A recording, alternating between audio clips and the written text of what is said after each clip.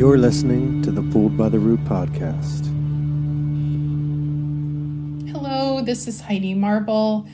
I am sparkling inside with excitement to share this episode with adoptee and Reverend Lance from New Zealand. Lance asked that we not speak his last name. When he reached out to me via our submissions page on our website, I was immediately drawn in, not only because he was an adoptee and a reverend, but because he has a podcast called Two Lucky Bastards. I was hooked. I had to know who this human being was with such a great sense of humor. Come to find out, the reason behind that name actually is very significant, and yes, you will learn about that as you listen to the episode.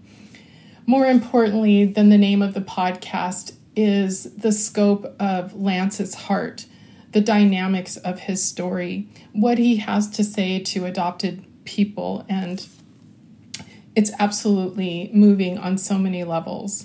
Lance shares so much of his life and his conviction and his belief that there is hope.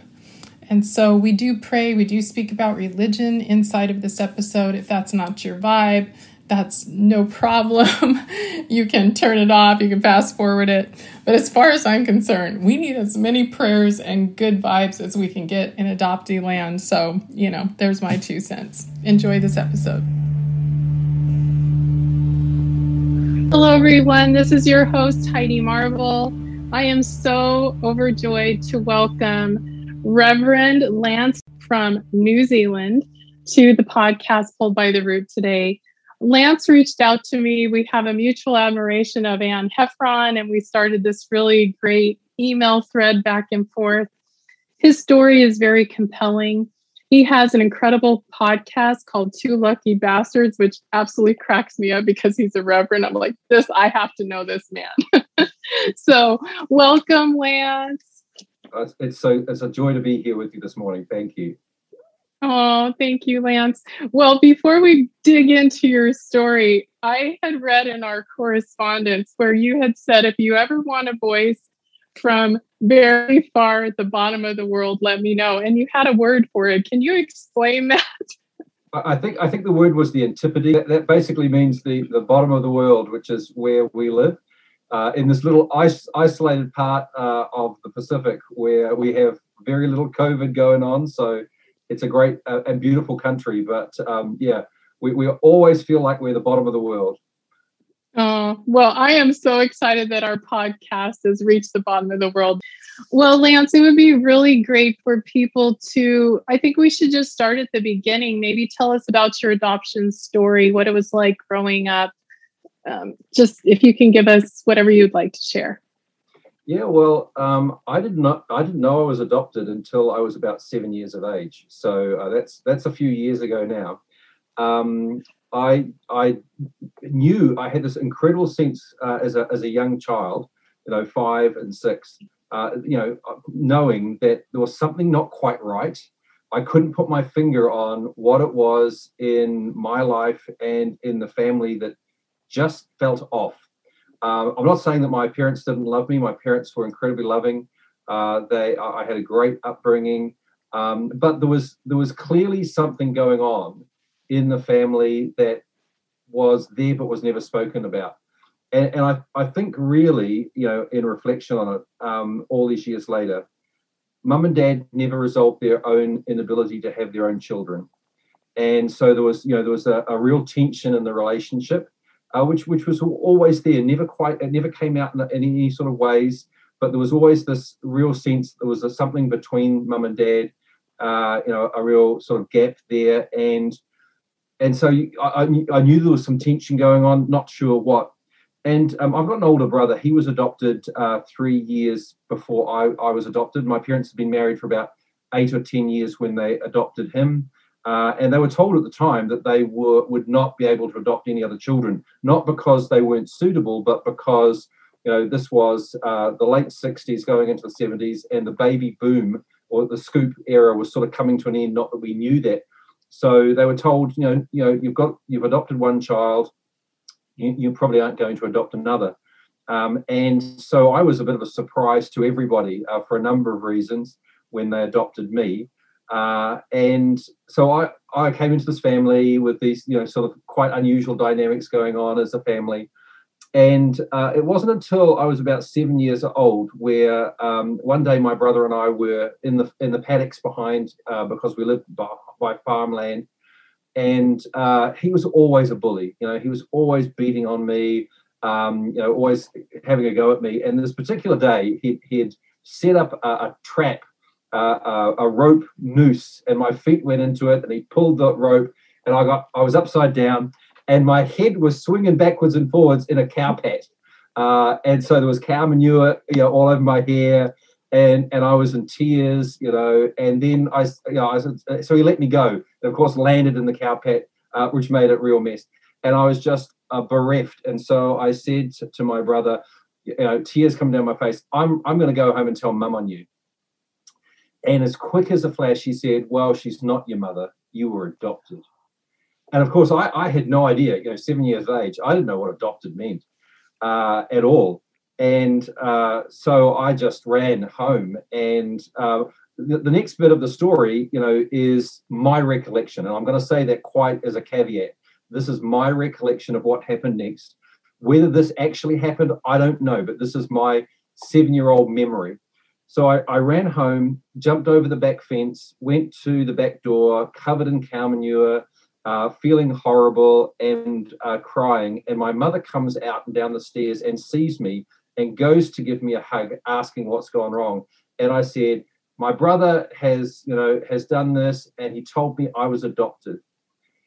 Now, what happened next, again, is my recollection, but backhand slap across the face is what I remember. And I think if it's a true memory, because it's clouded, I don't think that was my mother angry at me, but I think that was her response to this word that was never supposed to be spoken, because she was told, you don't talk about these things, you treat these children as if they're your own. So I was shocked. And then I remember being picked up and what I felt was thrown into the wash house. In tears. Now I'm confused. This person who is my mother has hit me. I don't know what I've done wrong. My brother has done this horrible thing, and I'm sitting here confused.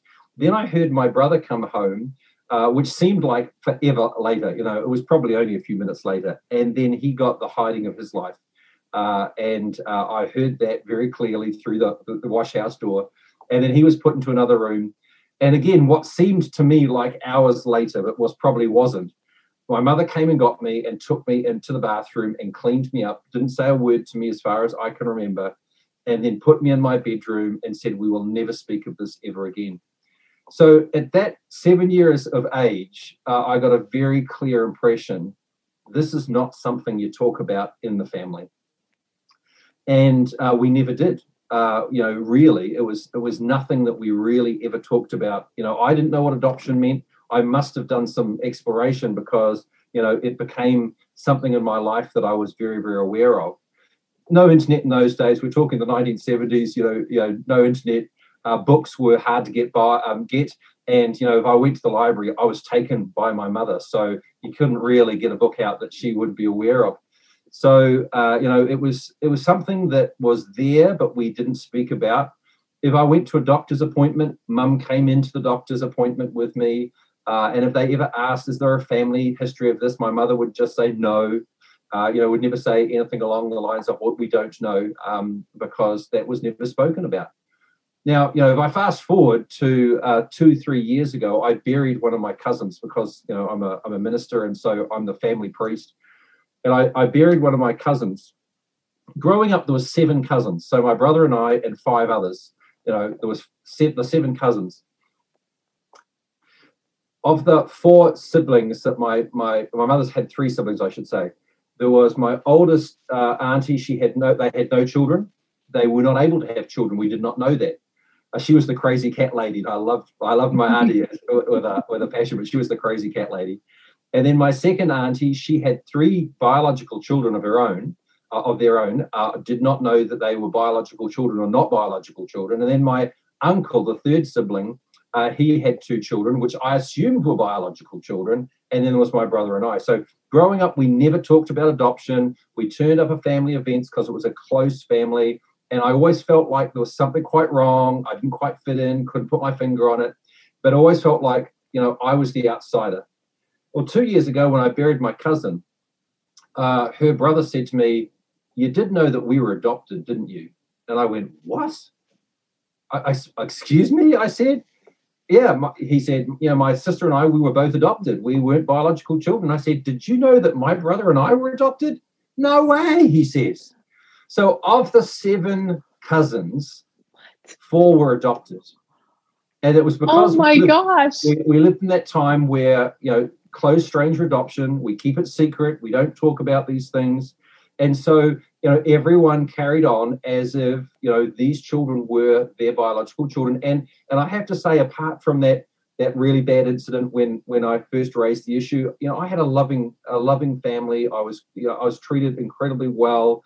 Mum and dad are still mum and dad to me. I love them with a passion because they have given me so much in my life.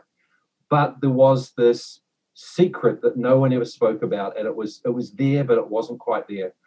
In 1985, after a lot of pressure in our country, the government of New Zealand introduced a piece of legislation called the Adult Adoption Information Act, which came about as a result of a growing pressure from a swathe of adoptees saying they want access to their original birth records. So the Adult Adoption Information Act was introduced, but like all legislation, it was the result of compromise. So it went so far, but not far enough. And one of the key things that allowed that legislation to go through was what they called the veto element, which meant that anyone in the adoption triad, if they chose to, could put a veto on the record. So I, as adopted person, would put veto on my records if I didn't want my birth parents to search for me. Similarly, they could put a veto on the birth records. I don't think that the adopting parents have that right. So in 1985, my mother came to me and said, "Here's the forms. I want you to sign these forms and put a veto on your birth record. This will protect you." And this is, as far as I'm aware, this is the only time I ever lied to my mother because I couldn't do it. There was part of me that said, somewhere out there is someone who is part of my story. And if I put a veto on that record, they will never have a chance to talk to me, and I may never have a chance to talk to them. So I said to my mother, "I've signed the paper. I put it into the envelope. We posted off a blank form back to the government. And the veto was never placed on my record." So, eventually I started the search and found my birth parents. Yeah. Oh, gosh. Lance, what a story. You have to keep going. Let me take a deep breath. Oh my gosh, that's incredible. Like you came so close to not being able to search. So tell us what you found and what that was like and how you rode the fence of that lie, because clearly your adoptive family is unaware of this. So let us know how all this plays out. So I was a teacher before I went into ministry. And when I finished my teaching my teaching training and my undergraduate degree, I was doing a Bachelor of Education degree. And as part of that, I did human development. In completing that degree postgraduate, once I left Teachers College, I decided to do an advanced human development paper. And the advanced human development paper, one of the assignments was look at a trauma that occurs in a child's life. And quite clearly it said, do not choose anything that is a trauma that you've experienced. You need to look at this objectively. So I looked at the list and it had, child sexual abuse, and it had domestic violence, and it had all these sort of things, and it had adoption. And I thought, well, I'll talk about adoption. I know I'm adopted, but it really isn't an issue for me. So I started unpacking what adoption was, and I went to the library and I found this amazing book by a feminist called Death by Adoption, which was the first real adoption literature here in New Zealand.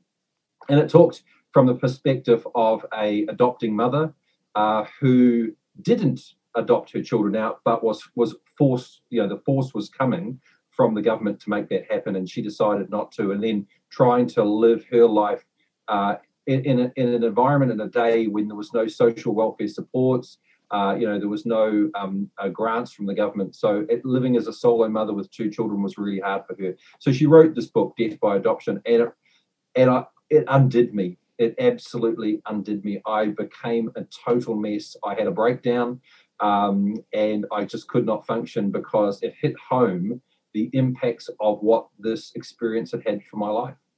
So I went and talked to my mum and dad. We weren't living, I was married at the time. We had some children of our own, at least 2 of our own children. We eventually had 2 more, so 4 biological children. I went and visited mum and dad, and I said, I think I need to do some work around this. And mum said something to me which I know was the most beautiful thing she could say to me. But I'll tell you what she said, and then you see how it hits you, and you might understand how it hit me. She said to me, Lance, we desperately wanted children of our own, and we tried and we tried and we tried, and God didn't give us any children, so we got you. Now, I know what she was meaning. She was saying, what a beautiful gift you were. What I heard was, we wanted something, we couldn't get it, so you're second best. Now, I've never had a conversation with my mum about that since, because I don't want to hurt her by her thinking that something that she said in love actually cut really deep. But it really cut deep, and I felt like I already feel a totally worthless individual. I feel like my whole life I've had to prove myself over and over again. For goodness sake, I've got 7 degrees from universities, and I'm now starting a PhD. When will I ever believe that I'm worthy enough? So anyway, I decided to go and do the search, and the 1985 Act had obviously passed, and I was able to go and apply.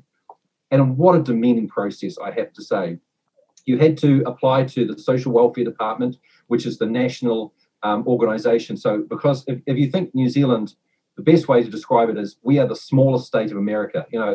We're just one tiny state. That's the size we are, 5 million people. And so there's one agency across the country that deals with adoptions. Even though there were church organisations, they all had to be linked in through the Social Welfare Department. So you had to apply, you had to fill in a form and say, I would like to apply for my original birth certificate. And then when it arrives, or when the social workers get it, you then have to go in for an interview. And so you rock up, you get a telephone call or a letter saying, we've now have your original birth certificate. You can come and we will decide whether we're going to give it to you. So you have to turn up, and you come into this room, and there's 2 social workers there, and they say, what is the reason that you want this? What is the purpose behind this? I said, well, I want to know who I am. Are you going to threaten the person who's named on here? Are you going to try and get money from them? Are you trying to take some legal action? It was just so painful. And eventually they realized, no, I'm clearly not a nut job. And so they gave me this original birth certificate. And I had finally this piece of paper that listed an actual birth-related person. My birth mother was listed on there. So I then went to the local library, went through the microfiche of the births, deaths, and marriages, and tracked her down, found out that she'd married, got her married name and her husband's married name, then searched through the electoral rolls and the telephone books. And within about 3 hours, I had a telephone number. So, this is very different to how I know it is for many adopted people in America. It was quite remarkably easy. And so that evening, I had a little script that the social welfare workers had given to me to say, this is what you're supposed to say. Yeah. So I rang this number, and it was a really bad line, a really bad crackly line. And this person came on this voice, and I was choking up already. And so I read the script. Hi there, my name is Lance, and I was born on the 24th of May, 1967. And I'm trying to find my birth mother. I'm wondering, would you be able to help me on that search? So that was the script. And this voice at the other end of the line said, this is a really bad line. We're having the line fixed tomorrow. Can you call me back tomorrow? Oh, Lance, no. So I said, sure, what time could I ring back? And she told me, and that was the end of the call. And I was just gutted, thinking, she's fobbed me off. She doesn't want to have anything to do with me. This is the end for me. And so it was a really painful 24 hours. And, my heart was in my chest and I just felt nauseous the whole time. So the next day I rang at the time appointed and this person came on, immediately answered the phone. She was obviously sitting by the phone. And she said, "Yep, I'm your mum. And I've thought about you every single day since you were adopted. And I've waited for this day to come that you would ring me." So that was a really beautiful thing. And that was 25 years ago this year. So yeah. Okay. No, I'm trying to find some myself. Yeah. Yeah. Oh gosh, Lance. Yeah. Oh, but it gets worse. Okay. So, I'm buckling in. Yeah. So eventually I went and met my birth mother, and she is the most gracious person in the world, just an amazing person. So initially, my wife and our children, two of our children that were born at that stage, we went on the journey and we met in a McDonald's because that was a convenient place to meet so the kids could play in the playground and we could chat. It transpired that my birth mother was 13 years old when I was conceived, and my birth father was 14.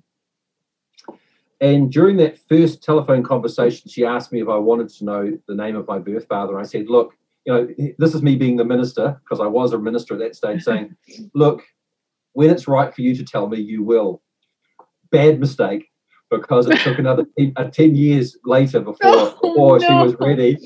Anywho, so we have this conversation, we meet, and I discover that she was, as I said, 13 when I was conceived, 14 when I was born. She was the only child. Sorry, I shouldn't say that. Let me recap. She was the eldest child of two to a good Presbyterian couple, a good faith-believing family that had their own biological child and then couldn't have any more children, so they adopted a son. So they had my mother and they had a son. And she did not know that she was pregnant. So in New Zealand, our academic year, our school year is a calendar year. So school starts in January, which is the end of our summer, and finishes in December just before Christmas. So at Christmas time, at the end of the school year, they left where they were living, Auckland, the major city in New Zealand, and they moved to a little rural community in the Bay of Plenty called a little town called Kadikadi, and that's where they were living. So she left Auckland pregnant already, not knowing that she was about 4 months pregnant. They moved down country, and she enrolls in a new school. And during the school holidays, the story goes that she was horse riding and she fell off the horse and had stomach pains. And the pains did not go away. So her parents rushed her to the local doctor in their little small town. And the doctor said, "Your daughter's in labor." And that was the first news that she had that she was pregnant, and that her parents had any idea that she was pregnant. So the closest hospital is about a 20-minute drive, which is to a town called Tauranga, a beautiful city on the Bay of Plenty. They chose to drive 1 hour 40 to the next city, to a place called Rotorua, where I was eventually born, because they needed to hide the shame and stigma of what their daughter had done. So I was born an hour 40 away in this little community called Rotorua, which is where eventually I was adopted by my parents and where I was raised and grew up. So in those days, this is the 1960s, this unwanted child, her parents did not want her to have this child, and she was not in the place to be able to raise me as her child. So I was delivered, and she was not allowed to touch me or hold me. I was immediately taken away to another part of the hospital. She remained in the hospital for about 2 or 3 weeks. I think it was about 2 weeks before her parents took her home. During that time, they forced her to sign the adoption papers. I was given a name by my grandparents, my birth grandparents, that she did not choose and did not know that I had been given. And I think it was about 10 days after I was born, she made a fuss, and the nurses brought this little bundle to the door of her room And that was the only view she had of me from that day till when we met, 30-something years later. Her parents picked her up from the hospital and took her home in the car, 1 hour 40 ride back to their little community. They did not speak to her 1 minute of that entire journey all the way home. Not one word was spoken, a silent car ride home. When they got home and they drove in the driveway, she saw on the front doorstep a suitcase. And her parents went in the front door, slammed the door in her face, and left her on the doorstep with a suitcase. And a few moments later, an auntie came and picked her up and took her home and raised her until she got married. Her parents, my birth grandparents, did not speak to her from that day again until they died. They never reconciled. And I look at that and go, I just can't understand that from a Christian couple or people who believe that they are people of faith. But it was in an era where adoption was a secret and it was shameful and it was something that you hid away when your child got pregnant outside of marriage. So she was raised by an auntie and eventually got married to a beautiful man, a lovely man who was her husband until he died 10 years after we were in reunion.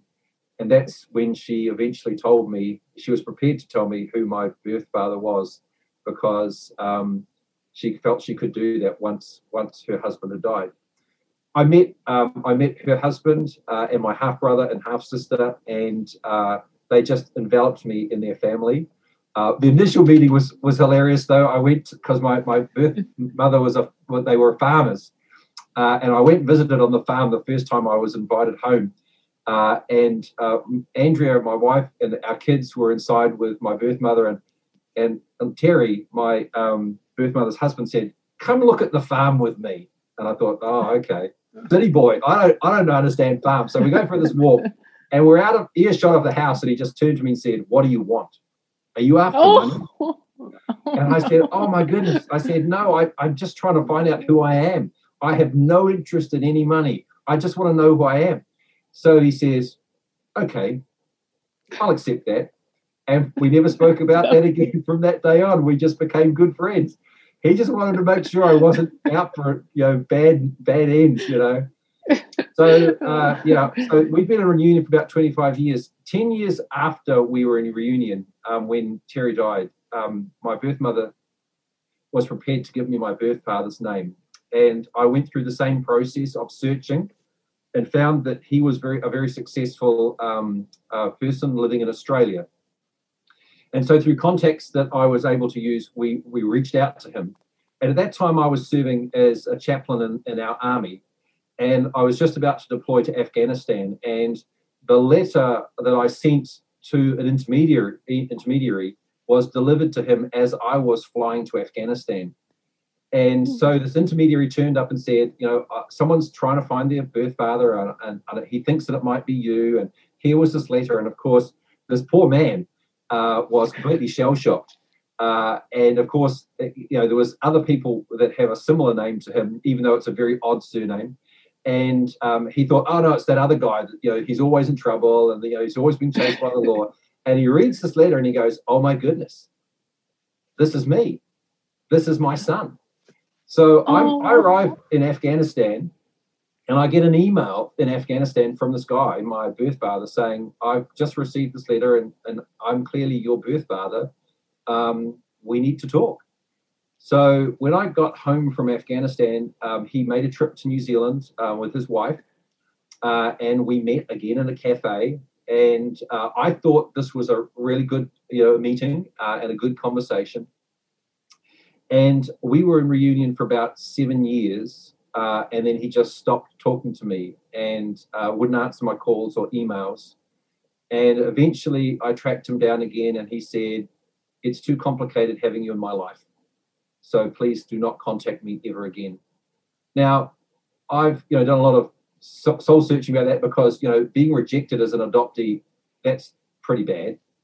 But being re-rejected again, that secondary rejection, that really stings.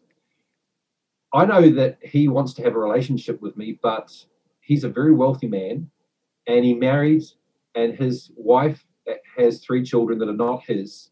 So I'm his only biological child in the world, and therefore I think that his wife has sort of said, well, it's either you or me or him, because she fears that, again, I'm entitled to an inheritance that I don't really want.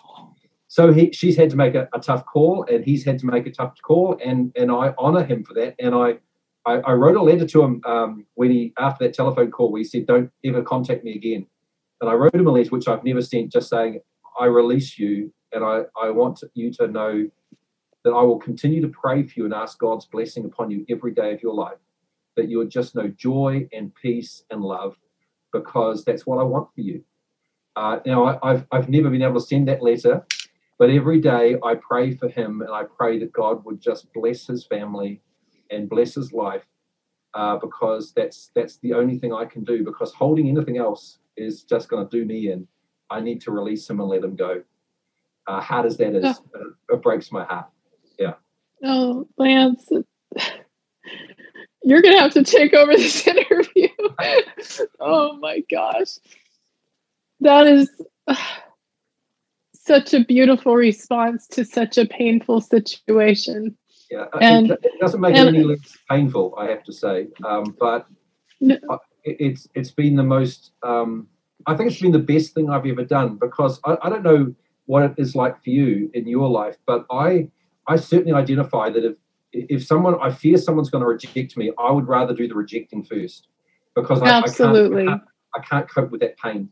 So I'm really guarded around friendships, and I'm very hyper vigilant all the time about relationships that I have. And if someone hurts me, I cut them off. That's it. I don't want anything to do with you, which is just the most destructive response. So I've in my later years, in my 50s now, I've come to realize this is not one Christian. It's not meaningful or helpful. So I've decided that rather than cutting people off, I'm going to just bless them, because in that response, it's a much better way of handling things. Does it make me it's any easier for me? Absolutely no, it's not. But it's just, I think it's a much healthier response.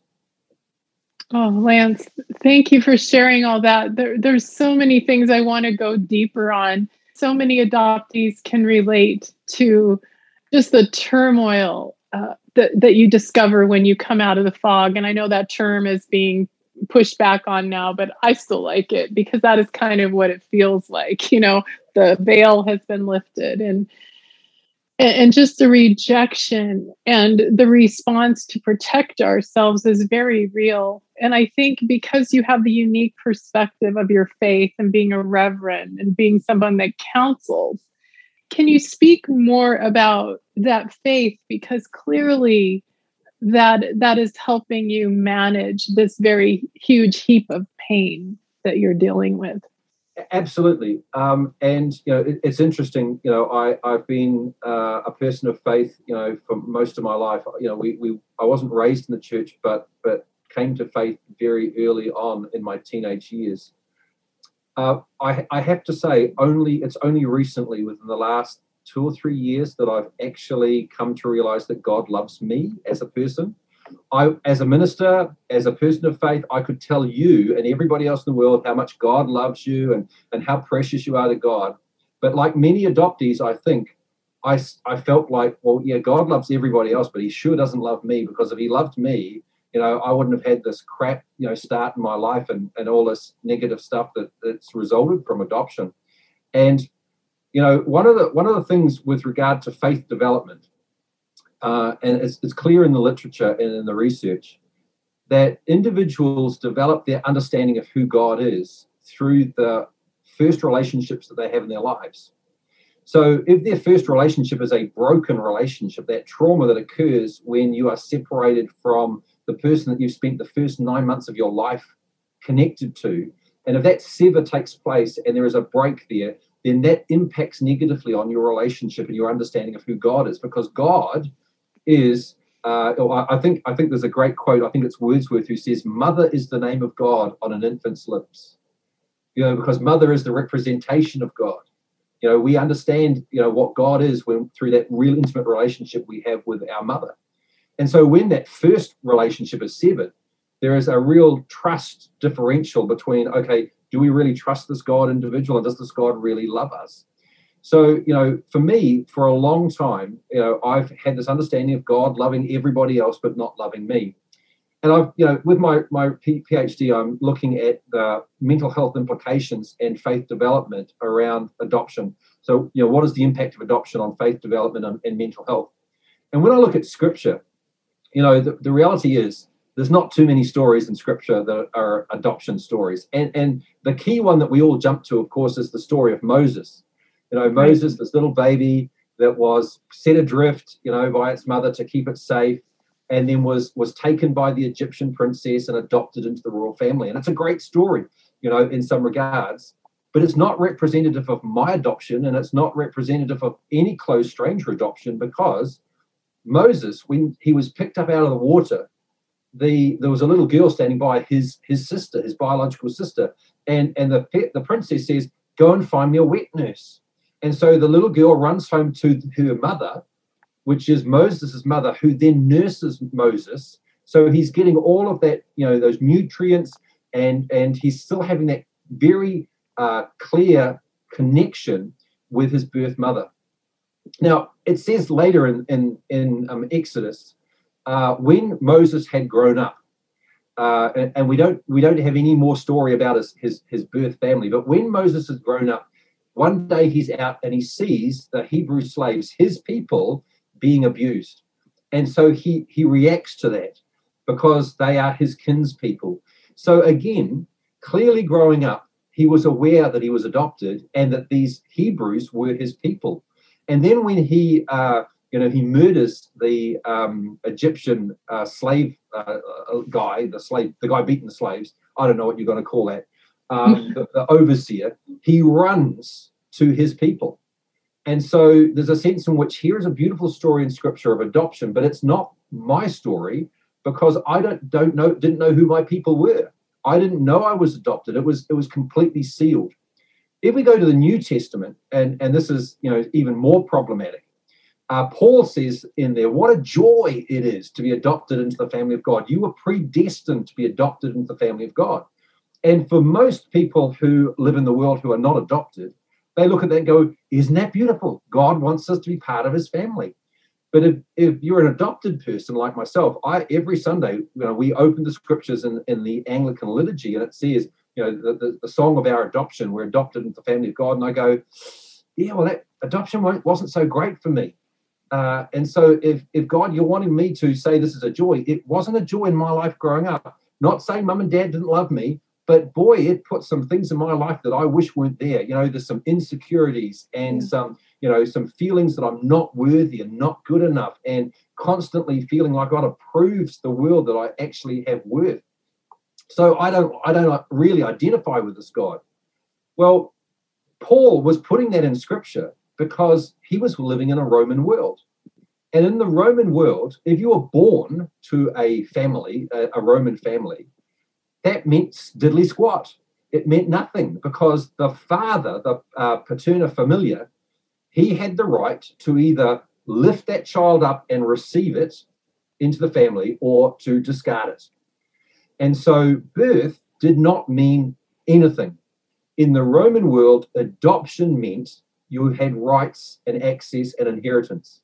So a child born of a mum and dad would be adopted by the father, legal process to say you are now part of the inheritance. And so Paul was saying in his writing, this is the relationship God has with us. He wants to adopt you freely and willingly into the family of God, where you have all the rights and inheritance of a child of God. So for us as adoptees, we look at the New Testament, and most new people look at the New Testament and go, isn't this fantastic? It again has no relation to the experience that we've had. It's a very different experience to what we know. And so as we embrace that, we have to reconcile, well, if my lived experience was this, but my faith says this, what does that do for me? And that's the piece of work that I'm about to embark on. Oh, Lance, thank you so much for sharing that. I think what is so exciting too is being able to talk about faith and to challenge it and to push back and to look deeper, because I've always wanted a 1-800 number to God. excuse me, why is this happening? Being absolutely. able to have. So, I really appreciate you sharing that. And I'm excited to see what your research ends up, discovering through this process. We definitely have to circle back to that once you have your PhD and all the results. So Lance, let's talk to a little bit. I know that we're starting to get down to where we need to wrap things up in a few minutes. I want to know how you came to a podcast, to become a podcast host with the name Two Lucky Bastards. Yeah. I just got to hear this story. Well, I mean, I'm an Anglican priest, so that's the Episcopal Church that you would understand in the United States. And I know that the Episcopal Church in the United States is fairly liberal. In New Zealand, we have a more conservative sort of leaning in the Anglican Church. However, one of the things that we have grappled with as a church is the whole place of LGBT community, or LGBTQ plus, whatever it is these days, around how people of same-sex attraction can feel welcome to the church. And so, while I'm straight, I'm cisgendered. I think that's what the terminology is. I've really looked at the whole rise of the gay liberation movement, and words that were derogatory have now become words of empowerment within that community. So queer, which was a term of derision, is now a term of empowerment. And when I grew up, bastard was the slang term for an illegitimate child. So, if anyone at school knew that you were adopted, they would go, "Oh, you're a bastard," and it became a real hurt, and something that I carried quite heavily. So I've got a great friend here in New Zealand who is a person of faith as well, but a different end of the spectrum to me. And we talk about adoption all the time because we feel isolated. There's so few people talking about it, and there's not really much going on. And she just emailed me one day and said, "Oh, this book's just been released called Tree of Strangers by a local person here that tells her story of adoption, and I think we should read it."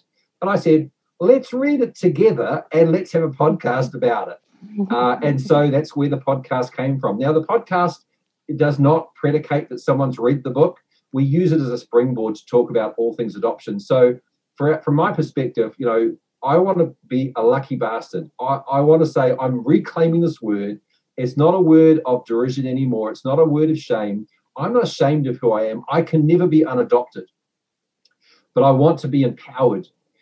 Now, this is going to sound a bit strange because there's a few really great podcasts in the United States that in the early days I started listening to, way before you started yours and way before I started mine. And one of them, which I don't really want to name because I don't want to shame, but it was the first podcast I discovered around adoption, and I started listening to it. But all the voices were angry. I'm an angry adoptee, and I'm angry because of what the world has done to me. And if you are happy with your with your adopting family, then you're clearly in the fog, and you need to come out of the fog. And you only when you come out of the fog and realize how angry you need to be, can you be a fully self-actualized adopted person. And I go, I don't want to live there. I don't want to be an angry person all my life. I want to actually look at my adoptive experience and say, this was not something I chose, but it's something I'm living with. So how can I live with this empowered rather than living with this as a badge of shame or as something that holds me down? So for me, coming out of the fog was saying, you know what? I am adopted. That's something that was not a choice of mine, but how I choose to live with it, that's the empowerment that I have. And so my whole podcast is around how we can empower people to say, you didn't choose this, but you can choose how you live with it. Bravo, Lance. So well said.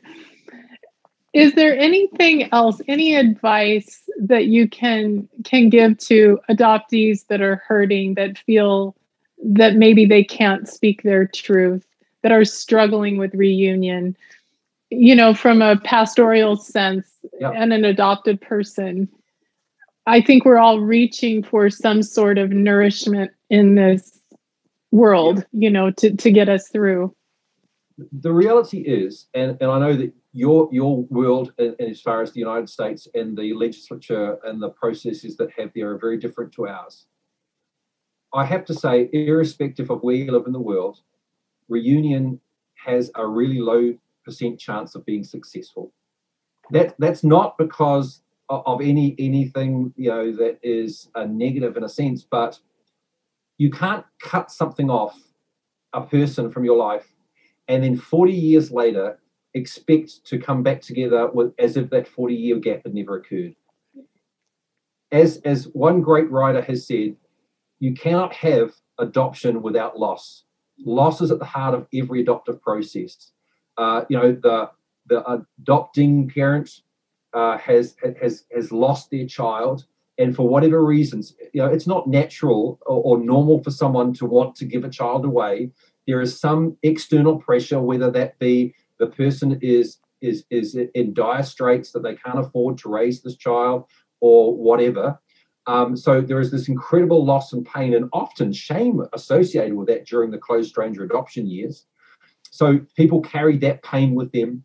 The adopted person carries the loss and shame that they carry as an adopted person. And then they're often adopted into a family who is struggling with their own losses around infertility and the ability to grow a family naturally. Or, through the great Christian ethos, we're going to adopt this poor child, to give it a life. And then there's that savior mentality. So there's all this sort of stuff going on. We desperately want to reconnect with who we are. That's a natural part of life. And we just have to go gently because, we rush at this thinking it's going to be the silver bullet. And as I said, with my birth father, it's a prime example. I had done 25 years of processing around this whole experience of adoption. And when I wrote that letter, it was 25 years of me doing the mental processing around it. He received that letter with no warning. And of course, that made his life unravel.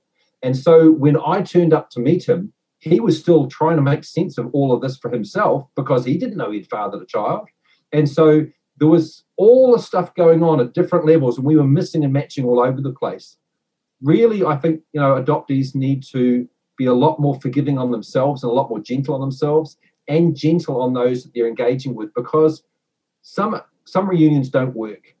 And we can carry an incredible bitterness towards that, or we can let it go. I think one of the key things I would say to any adopted person listening who says, what do I do? How can I journey through this? Find someone you trust that you can talk to. You can always email me. Go to the Two Lucky Bastards Weebly page. Go to our website, the webpage there, and send me an email, and I will get back to you. I will always try and get back to you as quickly as I possibly can. I will always engage because we need to love each other and be there for each other, because most of the rest of the world doesn't understand the pain we're experiencing. Lance, that's so perfect. And I don't want to put you on the spot, but I'm putting you on the spot.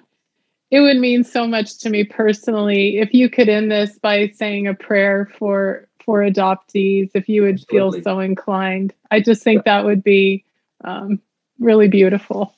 I'd love to do that. Let's pray. Gracious God, your word says that you are the father to the fatherless, that you welcome the orphans. And too often we are so hard on ourselves because we feel that part of our story as adopted people is that we weren't nothing or worth nothing, that we were rejected. We were rejected by you and by the world. But that simply isn't true. You didn't choose this for us because that's not the way of who you are as God. This is the way of the world. And so help us as adopted people to be more gracious to ourselves, to be more loving to ourselves, and to be more gracious and forgiving of those around us, because we're all trying to make our way in this world. And with your strength and guidance, we can. We can only do it if we do it in love. Amen. Lance, this was amazing. Thank you so much for the gift of your time. No, it's been my absolute joy and pleasure.